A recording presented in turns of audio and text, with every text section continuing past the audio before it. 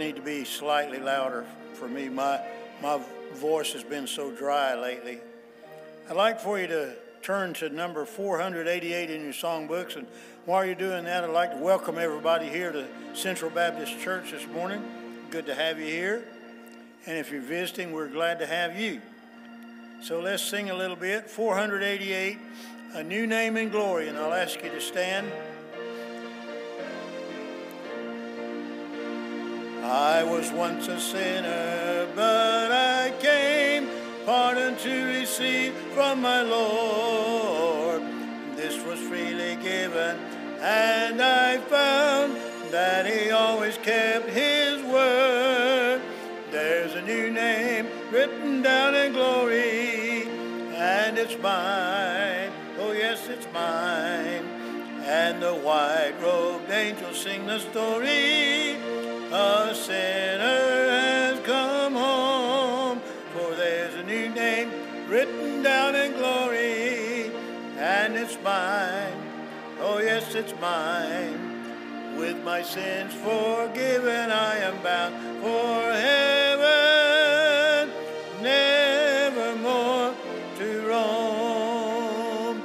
I was humbly kneeling at the cross, fearing not but God's angry frown, when the heavens opened and I saw that my name was written down. There's a new name, and it's mine. Oh yes, it's mine. And the white-robed angels sing the story. Has come home, for there's a new name written down in glory, and it's mine. Oh yes, it's mine. With my sins forgiven, I am bound for heaven, never more to roam. In the book 'tis written, saved by grace. Oh, the joy that came. Now I am forgiven, and I know by the blood I am made whole. There's a new name written down in glory, and it's mine. Oh yes, it's mine. And the white-robed angels sing the story. A sinner has come home, for there's a new name written down in glory, and it's mine. Oh yes, it's mine. With my sins forgiven, I am bound for heaven, never more to roam. Amen. All right, let's go way back over toward the front of the book to number 3, Amazing Grace. Number 3.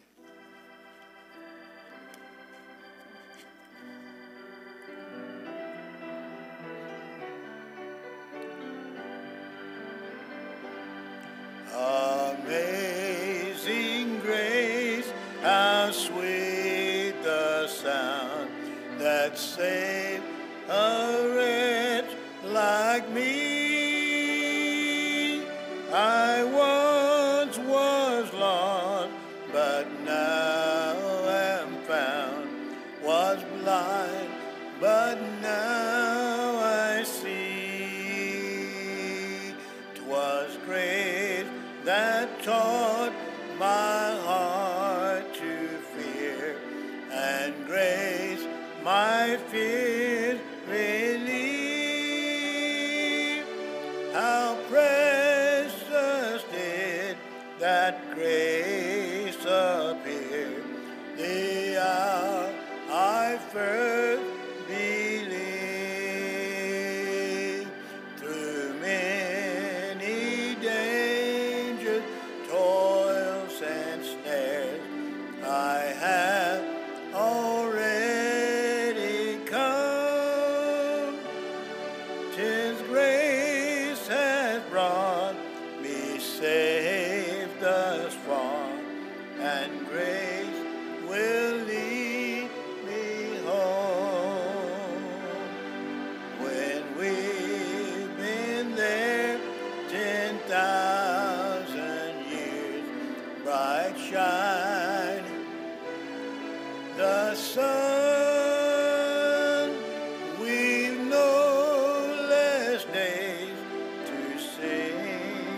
God's praise than when we first begun.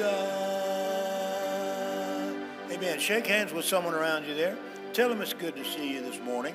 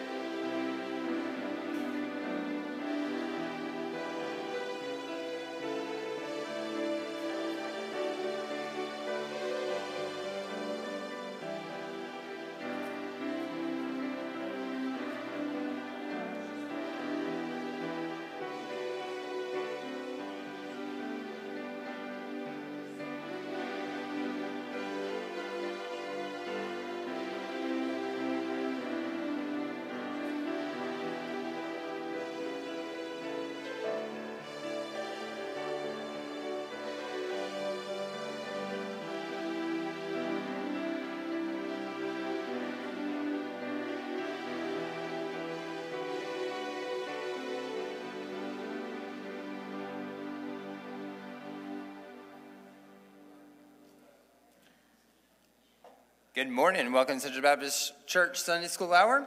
Great to have you guys here in the Lord's house. It's a great day at Central Baptist Church, and we're looking forward to, in 3 weeks from today, big day. So make sure that you are in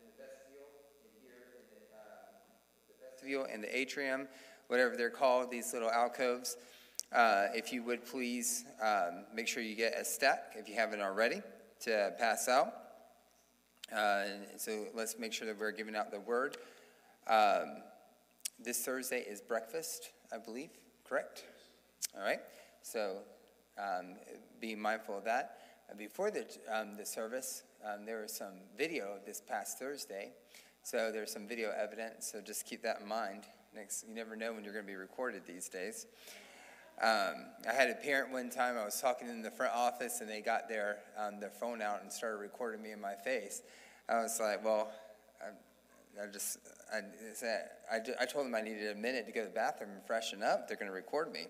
They didn't like that. If we can have our ushers come.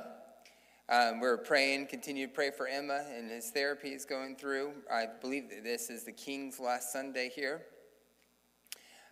So hopefully they will, Mrs. King will make it. We saw her last Sunday. It was great to see her. Praying for Brother Steve. Oh, okay. Thank you for the reminder. Praying for Brother Arthur is back in choir this Sunday, so it's good to have him back there. He's back there, hiding back there, ushering.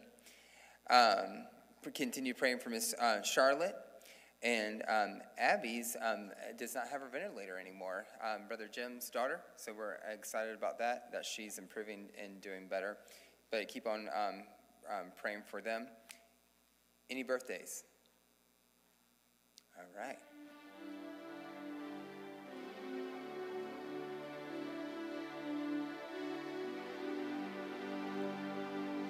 Happy birthday to you. Happy birthday to you. Happy birthday, God bless you. Happy birthday to you.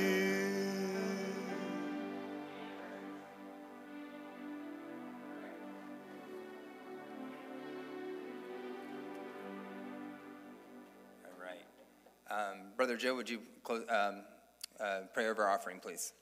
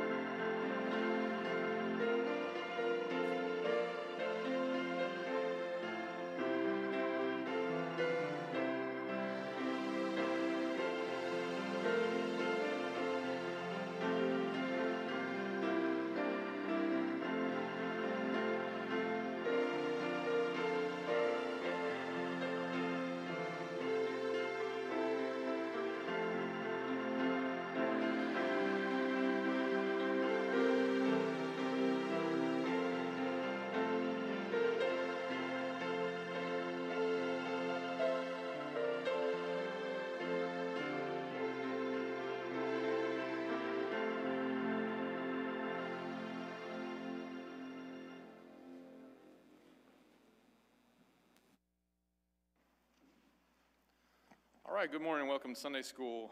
And we will finish one way or the other this week, Galatians chapter 6. If you want to turn with me to Galatians chapter 6 one more time.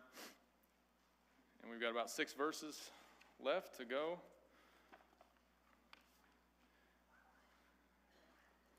And just a house cleaning, because I usually, just for the sake of time and the way the Lord really led in this, there's a little homework for you to study. In verse 16, I really didn't get, it just didn't fit into what the kind of passage is, or the message, the lesson is. But it says, and upon the Israel of God. So you can study that at home, and that's an interesting study in and of itself that I'm not going to have time to get to, so I apologize for that. But this is the end here of our study, and I want to thank everybody for all the encouragement. You've been such a blessing to me, and I hope I've been a blessing to you. We're moving into I'll be doing the Young Marrieds class in the fellowship hall starting next week, along with my wife Tabitha. So I've been asked by a couple people, what is a young married? And I don't know. I don't know the answer to that. So I guess if you feel young or you are young, whatever works. So we'll be going through a lot of things on the home to start with for sure, and that kind of thing. Not that I'm an expert, but I'm going to be learning right along with everybody else. So, and Brother Matt will be taking over starting next week, and I'm excited for him. I always enjoy Brother Matt's teaching and preaching, and I think he'll be a tremendous blessing, and I'm excited for him. This is, he's full-time ministry once again, and this is his calling, and I've been praying for him. I know it's going to be great, and so he's been a tremendous encouragement to me. Every time I come down, he's the first one to encourage me, and so I'm looking forward to what the Lord's going to do through him as well. So I hope you're excited as well for that. And let's start with, again, we've been going through chapter 6 here. We've talked about the relationships within the local church and the warning at the end of chapter 5 not to be desirous of vainglory in these things. We talked about restoration in the sense of bringing someone back in to the church and restoring them to the assembly, bearing one another's burdens, of course, and then Christian service. And then last week we kind of focused and used as a review how the Apostle Paul got to this point where he's writing this letter. And so let's read 12 through 18, and then we'll get started. Starting at verse 12 of Galatians chapter 6. As many as desire to make a fair show in the flesh, they constrain you to be circumcised, only lest they should suffer persecution for the cross of Christ. For neither they themselves who are circumcised keep the law, but desire to have you circumcised, that they may glory in your flesh. But God forbid that I should glory, save in the cross of our Lord Jesus Christ, by whom the world is crucified unto me, and I unto the world. For in Christ Jesus neither circumcision availeth anything, nor uncircumcision, but a new creature. And as many as walk according to this rule, peace be on them and mercy, and upon the Israel of God. From henceforth let no man trouble me, for I bear in my body the marks of the Lord Jesus Christ. Brethren, the grace of our Lord Jesus Christ be with your spirit. Amen. Father, we ask for your help this morning. I ask that you'd help me to teach this, to say what you want to be said, to not say anything you don't want to be said. I ask that you prepare our hearts and our minds to receive your word, Lord, that we would be changed, that we would bring honor and glory to you. And we thank you and praise you for everything you'll do. In Jesus' name, amen. All right, so in 12 and 13, where he's contrasting, we came off of that where he's written amanuensis. I did it. That's the person that would be hired to write the letters I practiced it this week so that I could redeem myself. Amanuensis. I got it twice. Okay, so that's the person that would write the letter for somebody. It was a common job back then, and the Apostle Paul, we talked about last week, he emphasized that he wrote this with his own hand. So he's emphasizing his care for them, how much he keeps them in mind, and how serious this issue was, and how distraught he was over them being removed to this false gospel. And again in verse 12 he says, as many as desire to make fair show in the flesh, they constrain you to be circumcised, only lest they should suffer persecution for the cross of Christ. He says they're making a fair show in the flesh. I think we can kind of figure out what that means, that they're doing things that are easy to be seen in order to appear spiritual. So they're kind of in the vein of the Pharisees that we learn about throughout the Gospels, where and we've talked about this before, they lower the bar and create things that they're able to achieve to appear spiritual, but the heart is the real issue. And so that's what they're doing by bringing back in these things to add these works to grace.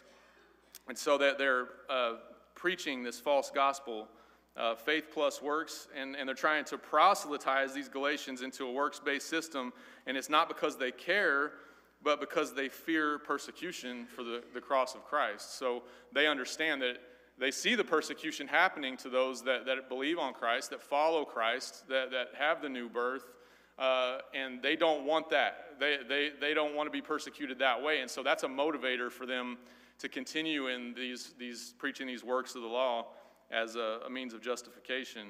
And so the religious Jews that they answer to would be the ones doing this persecution, and they were throughout all these regions. There's synagogues everywhere, of course, as we talked about. So verse 13, it says, "For neither they themselves who are circumcised keep the law, but desire to have you circumcised, that they might glory in your flesh." He says, what's more, they're not even keeping the law. You can't keep the law by circumcision. That's one element of one ceremony, one picture of something, but they put themselves under the law because they use it as a means of justification. And so, as James 2:10 says, and we've been over this before, "For whosoever shall keep the whole law and yet offend in one point, he's guilty of all." So you break one, you break them all. And everyone's sinned, so we've all broken the law. So circumcision, it doesn't do anything for you. It's not going to purchase your redemption and salvation. That's only by grace through faith. So they can't even accomplish what they set out to do in the first place, which is earn their salvation. And of course, your conscience is accusing you of these things. You can do all the outward things, and you can appear justified or religious or righteous to mankind, to those around you. But in your mind, your conscience, you know that you've broken the law. You know when you've lusted. You know when you've hated someone or when you've coveted after something. And he says that they know that they can't earn the salvation. They know they haven't fulfilled the law. And so you Galatians are their consolation prize. That's all it is that they're trying to convert other people. They're trying to put these burdens and this yoke of bondage back upon these folks that had been converted or that were now buying into this false gospel, and they're trying to glory in their own flesh. They know they can't, so they force these Galatians into the system and glory in their work of turning away from the simplicity of the grace of Jesus Christ, those that had truly believed. They're glorying in this supposed conversion or bringing back into this system of religious works. And so verse 14, it says, "But God forbid that I should glory, save in the cross of our Lord Jesus Christ, by whom the world is crucified unto me, and I unto the world." And I was listening to someone, I'm not a Greek scholar. I have the concordance and the Hebrew and Greek, dictionary, and that's very helpful to study by the way. It helps you to understand why they translated words the way they did and things like that. And so this God forbid, if you look that up, there's two words. There's a negative word, and then there's this not come to pass or become or whatever. But it's really the strongest, based on the individual that I listened to that is a Greek scholar, said this is the strongest negative in the Greek language that they could come up with, but there's not an English word for it. So they translated God forbid. It's strong, negative. And the words actually mean not become. So there's not really a word that we have that would really justify how negative, to the negative this is. This will not come to pass. And so they say, God forbid. God forbid. I think that's pretty strong. I think that's a good choice. So Paul is saying that there's no glory to be had except for in the cross of our Lord Jesus Christ. And he says it is by Christ, or in the manner of and because of him, that my love for him that I refuse to partake in the world system, and this world also wants no part of me. That's what he's saying. So verse 15 we see, For in Christ neither circumcision availeth anything, nor uncircumcision, but a new creature. Because to be in Christ, whatever is accomplished in the flesh, no matter the motive, it avails nothing. It has no power. There's no force to it. It holds no sway with God because the flesh is dead and corrupt. So you can't do anything that pleases God in the flesh. It's the new creature that has power. It's the new creature that lives within, that has purpose and meaning and brings glory to God. So this leads us to our final thoughts here as we'll go through these final verses.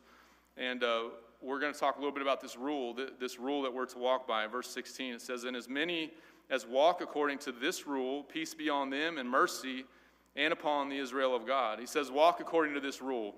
Rules. And we've discussed this Christian walk at length. You know, we understand that walking is continuous. We talked about these things, that it's not strenuous. You know, I've heard many studies and different things like that. I can't cite them specifically for you, but they say a lot of times walking is better for your joints and things like that. It's not difficult to walk. It's not a hard thing to do. It's not like sprinting or running or jogging even. It's something that's more natural. It's good for you, but it doesn't hurt you as much as in the long term as some of these other things. So there's an expectation to walk, but the walk has to have direction. This is kind of a review. We've been through a lot of these things. So this word rule is from the word cane. It's like a straight reed, a rod. A rule is in a canon. Comic book nerds understand the canon. You know, something that's made outside of the main storyline that doesn't have anything to do with this, non-canon. I used to be a comic book nerd. I'm sorry if you don't understand that reference. But that's a standard of faith and practice. By implication, it's a boundary or a sphere of activity. So that there's something we're to walk by. There's something straight that is an expected thing. It's an expectation of a Christian to walk by. And the problem is that, back to this rules idea, that our flesh hates rules. Our flesh absolutely hates rules. That we hate standards. My job, and some of you know that I'm in the regulatory area, and I can tell you, people do not like to follow the rules. They're finding ways to do the bare minimum, to just skirt. They do not like it, and we have fortunately not a lot, but there are enough that it makes it scary sometimes. People don't like to follow the rules. They're always looking for ways to break the rules, to go around the rules. The rules cost a little extra sometimes, but it's good for us to follow the rules, even though sometimes it's harder. So there's a spirit of rebellion in the world, and we've heard people say that they don't like the Bible because this is just a list of do's and don'ts. And in one sense, yes, but that's a little bit out of context, because the do's and don'ts can be accomplished by someone that's truly regenerated, that's truly born again. A new creature can overcome the difficulty in accomplishing these things. We're told to be perfect. That doesn't mean that we're going to reach a state of sinless perfection. That means that there is a point where we can be complete. And maybe that's, certain moments throughout the day. Maybe that's a couple of days, whatever. But, and we're sinning during that time. So you have to, sin, confess, get back. These things just happen in a cycle. But there is a complete state that you can't have. It's not sinless perfection, but it's an understanding that you're under the power and influence of the Holy Ghost, that you're being controlled by the Spirit. You're walking after the Spirit, and you'll manifest the fruit of the Spirit, as we talked about before. So what is the rule? What is the governing principle, or the canon, the standard? What are we supposed to walk by? So we'll look again at verse 15. "For in Christ Jesus neither circumcision availeth anything, nor uncircumcision, but a new creature." So this verse, I would say this encompasses everything that we've learned throughout the book throughout this epistle of Galatians. If you had to pick a verse that was kind of a theme verse, this would have to be on the list. This would be right up there. That circumcision availeth anything. It's talking about the works don't justify you. You can't add anything to grace. It's that you become a new creature. You become a new creature, and then you can fulfill the law. And then you can do these things, not in your own power, not because of you, but because of Christ in you.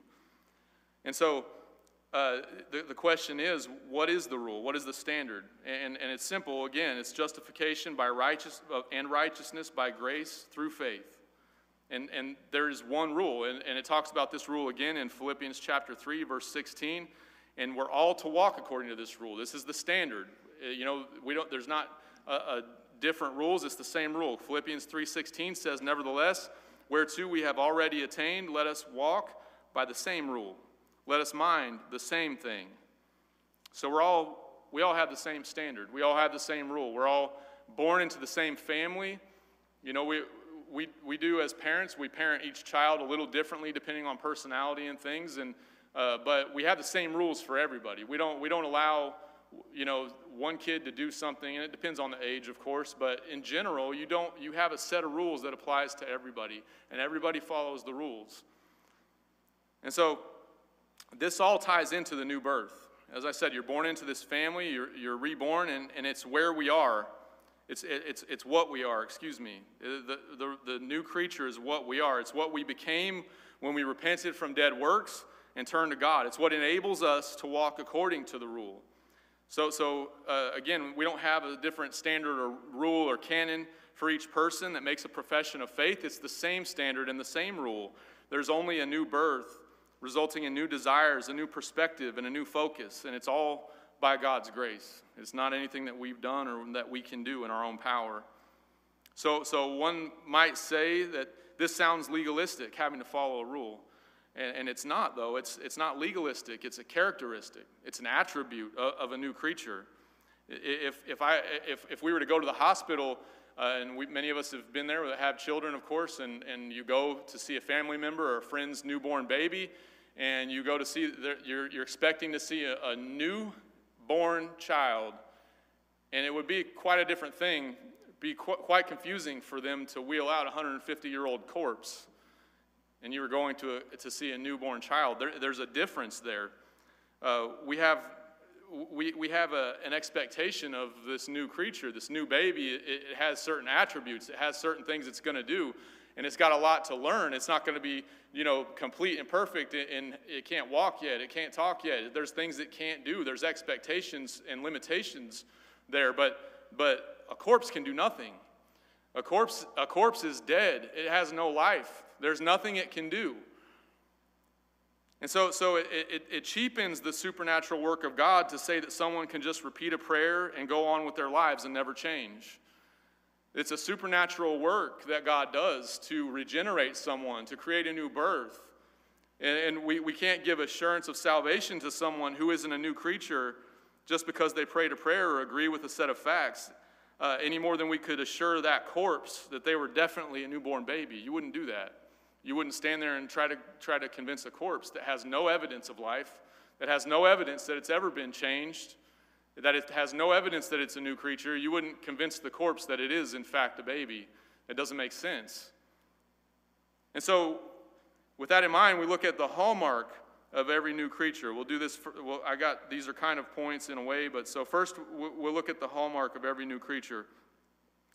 And so we discussed before that when we're born again, we're crucified. We crucify the flesh, and yet crucifixion ties also into mortification of our members which are upon the earth. That there's a continual aspect to crucifixion. You see, crucifixion isn't like a firing squad where someone would stand there and get shot in the heart and die. Crucifixion was a process. It was a dying process, and the death was ultimate for sure. But you were suffocating essentially, being nailed to the cross. And so there is an aspect of the final turning away, the new creature being born again, but there's another aspect where we're still in this body of flesh, and we have to be continually mortifying these members. We're continually being crucified. And so that's kind of the thought here. That's kind of where I'm leading to. The new creature dies to self. And again, we've discussed this at length. I'm going to give you verses that we've already been through in Galatians 2:20 says, "I am crucified with Christ, nevertheless I live. Yet not I, but Christ liveth in me, and the life which I now live in the flesh, I live by the faith of the Son of God, who loved me and gave himself for me." And then Galatians 5:24, "And they that are Christ have crucified the flesh with the affections and lusts." So the new creature, he dies to self. The new creature also dies to the world. In our text here in verse 14, "But God forbid that I should glory, save in the cross of our Lord Jesus Christ, by whom the world is crucified unto me, and I unto the world." We're talking about two aspects of crucifixion, of death there. So we're crucified to the world, and that's through persecution and tribulations from the world. The world wants to crucify us. The world hates us. It hates Christianity. It's been trying for many, many years to purge Christianity out of society. And we use this crucify as a common phrase. You know, this person got crucified for blah, blah, blah, whatever they did. But it's really what's happening is the world is against us, and they want to crucify us. They want persecution to drive us out. And the time this epistle was written, this was, quite literal. There were people being crucified for their faith during this time. It was happening. People were being dragged out of their homes and out of churches and crucified. Of course, they were also burned alive. They were stoned to death. They were drowned, all kinds of stuff. And persecution of Christians, though, has always resulted in the spread of Christianity. And we saw evidence of that when we talked about Stephen and the early churches last week, how they were persecuted and it caused them to spread out. God's used persecution for his purpose. Even though it's evil, God can turn evil around and use it to accomplish great and mighty works. And so, and we talked about that we sit here today because of persecution, really. And it went from the first century. And if you were here around the 4th of July, I kind of read a little excerpt, but even our Baptist heritage is steeped in persecution. We were driven all over the South because of the persecution in the Northeast by Puritans and others that didn't like that Baptists were baptizing, after regeneration. They tried to force them to baptize babies, and they refused, and they'd be banished. They did it to the Quakers as well. But us in particular as Baptists, we're a direct result. We are here because of persecution, especially in the South. And so we see that the church grows because of persecution. And so new creatures should expect persecution. 2 Timothy 3, 12 and 13 says, Yea, and all that will live godly in Christ Jesus shall suffer persecution. But evil men and seducers shall wax worse and worse, deceiving and being deceived. And so we're kind of blessed. We're very blessed in this point in time in history, because while we see men waxing worse and worse, we can see the depravity all around us. There's been God has stayed the persecution here for the most part against Christians. And you see lawsuits and different things like that. I'm talking people being dragged out of their homes and murdered, and they are in different places in the world, like Afghanistan and things like that. We're very blessed here. And I believe that we're blessed because we've put God in a position in this country historically of esteem, and we haven't been ashamed of God, but that's all turning now, and we understand that, and that's not the lesson. I'm just letting us know that persecution shall happen. That's a given. That's going to happen. At Acts 14, we got there, I think, at the beginning of our study, but Paul goes back to Galatia after he was stoned and left for dead there outside some of the cities, and he came back to this area where the Galatians are, and he preached this in Acts 14, 21 and 22. He says, And when they had preached the gospel to that city and had taught many, they returned again to Lystra and to Iconium and to Antioch, confirming the souls of the disciples and exhorting them to continue in the faith, and that we must, through much tribulation, enter into the kingdom of God. We must. Jesus says in John 15, 18 through 20, If the world hates you, you know that it hated me before it hated you. If you were of the world would love his own. But because ye are not of the world, but I have chosen you out of the world, therefore the world hateth you. Remember the word that I said unto you, the servant is not greater than his Lord. If they have persecuted me, they will also persecute you. If they have kept my saying, they will keep yours also. So Paul says, I'm crucified to the world. I'm crucified to the world as a new creature, but the second element is that new creatures are crucified to the world, and that's the first one. The second one is the world is crucified to the new creature. And this means continually killing affections for this world. 1 John chapter 2, 14 through 17 says, I have written unto you, fathers, because ye have known him that is from the beginning. I have written unto you, young men, because ye are strong, and the word of God abideth in you, and ye have overcome the wicked one. Love not the world, neither the things that are in the world.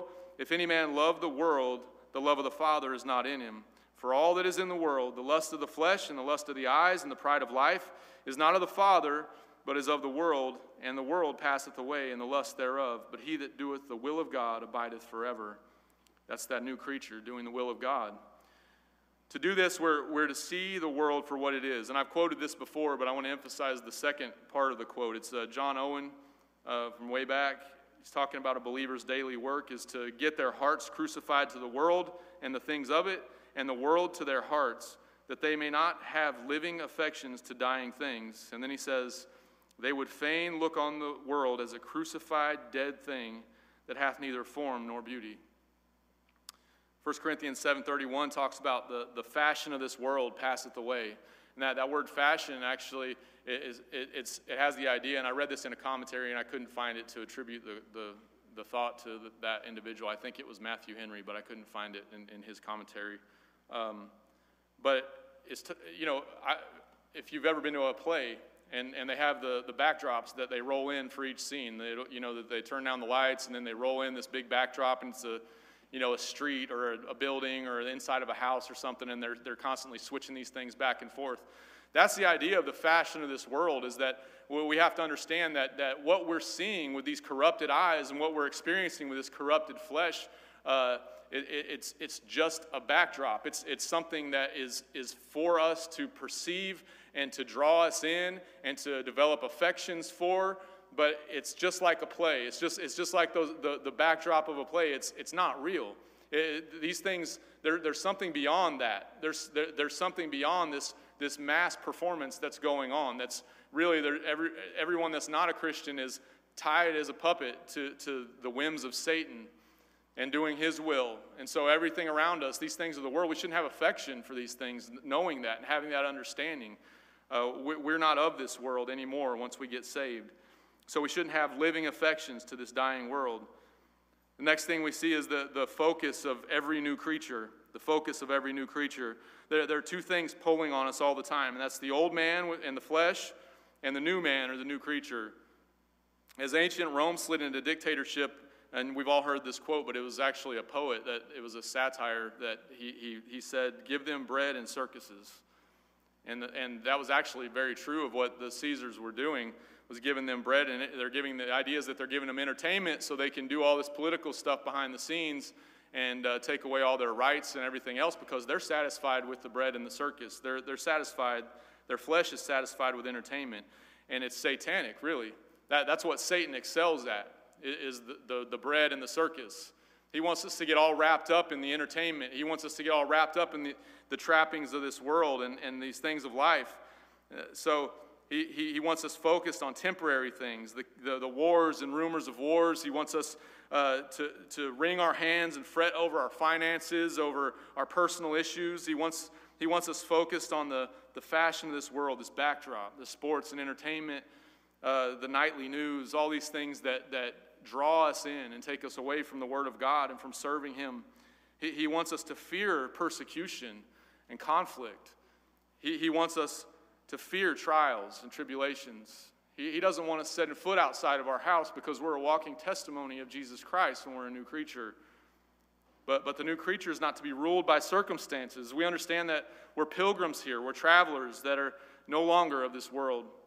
We have dual citizenship, and we're to rest in knowing that our true home awaits. I don't know if some that have been in the military, or you've done things where you're overseas for long periods of time.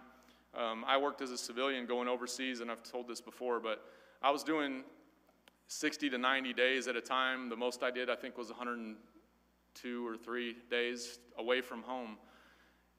And I can tell you the way it feels to come home, to land at the airport, to come down the escalator, to see your family waiting for you.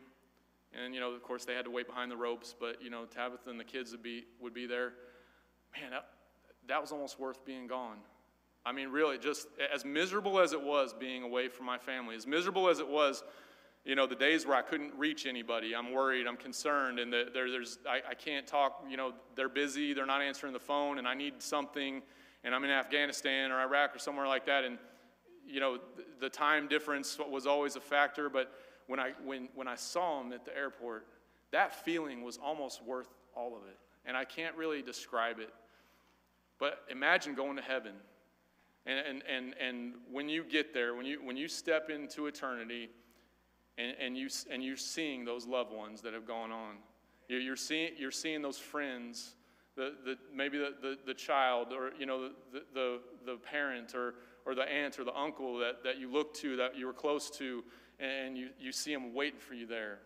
And then you see our Lord and Savior Jesus Christ.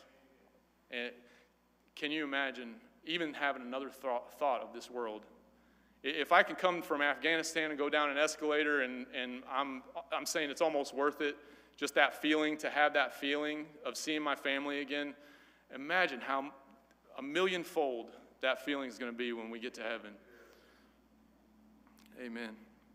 So he wants us focused on the world, on the things of this world.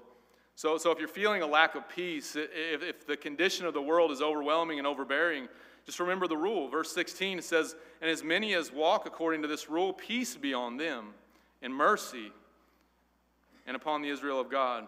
Peace be on them and mercy. Because you walk according to the rule. Because you're not focused on this world. You're a new creature. You don't belong here. You're a pilgrim here. Your home's in heaven. The next thing we see is the confidence of every new creature. In verse 17, "From henceforth let no man trouble me, for I bear in my body the marks of the Lord Jesus." So we know that Paul had been beaten and stoned and left for dead, in prison and shipwrecked and snake bit, and he had his character assassinated. As you read through the epistles, he's got people saying terrible things about him everywhere, to people that he's won to the Lord. And he even had a hit put out on his life. He's got assassins coming after him. He's had a go of it. And he says, walk according to the rule, walk as a new creature, embrace the world hating you, crucifying you, and you rejoice in crucifying the world to yourself. So for the rest of my life, he says, I'm not going to be distracted. I'm not going to be swayed. I'm sold out for my Lord Jesus Christ. Let no man trouble me. Let no man trouble me. And then finally we see the enabling force for every new creature. The enabling force for every new creature. In verse 18 it says, "Brethren, the grace of our Lord Jesus Christ be with your spirit." Amen. So the grace of our Lord Jesus Christ, the Apostle Paul understood grace. Maybe, I don't know, but maybe better than any other historic person in the Bible. Maybe. Other than Jesus, of course. Paul understood grace.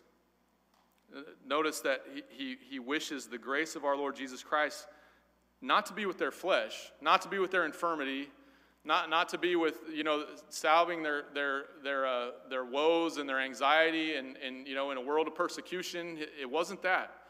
He says, let the grace of God, of our Lord Jesus Christ be with your spirit. Be with your spirit. A lot of times we do want grace for the flesh, but grace is really for the spirit. Where our spirit's constant. We can't do much about the flesh except to overcome it. The flesh is hanging on until that day when we cross over into eternity. But by the Spirit, we can overcome the flesh. And so we need grace for the Spirit. He says, I bear in my body the marks of the Lord Jesus Christ. In 2 Corinthians 12, we know this story, this recounting of him having the thorn in the flesh. He says that he has a thorn in the flesh given to him. This is the Apostle Paul, 2 Corinthians chapter 12. He besought the Lord 3 times that it might depart from him, and Jesus gives him the answer. Jesus spoke to him in response to his request in 2 Corinthians 12, 9 and 10. And if you want to turn there, I think we have a couple minutes. I'm almost done. And we've all seen this before. 2 Corinthians 12, 9 and 10.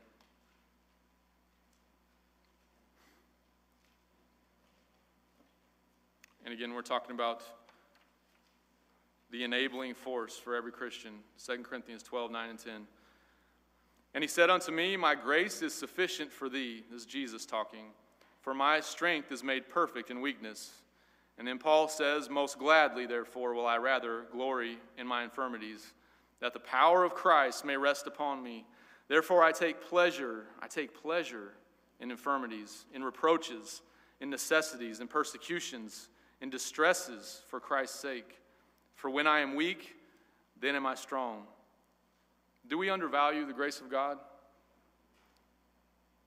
The Apostle Paul understood it. He understood this enabling power whereby we can overcome the flesh by the Spirit as the new creature that lives within every regenerate, truly born again child of God, that we can overcome the flesh by grace.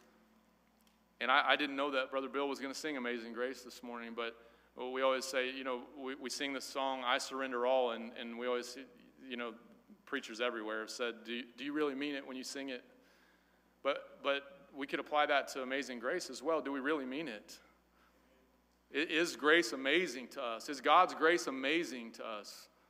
That unmerited favor, that preference that we get, undeserved, unearned, do we see it for what it is? Why crucifixion? Why persecution? Why tribulations? Why infirmities, death, heartbreak, loss, and suffering? And Jesus says, because my strength is made perfect in weakness. My strength makes you cling tighter to me and depend on me. You can't fully know my strength until you aren't relying on your own strength anymore.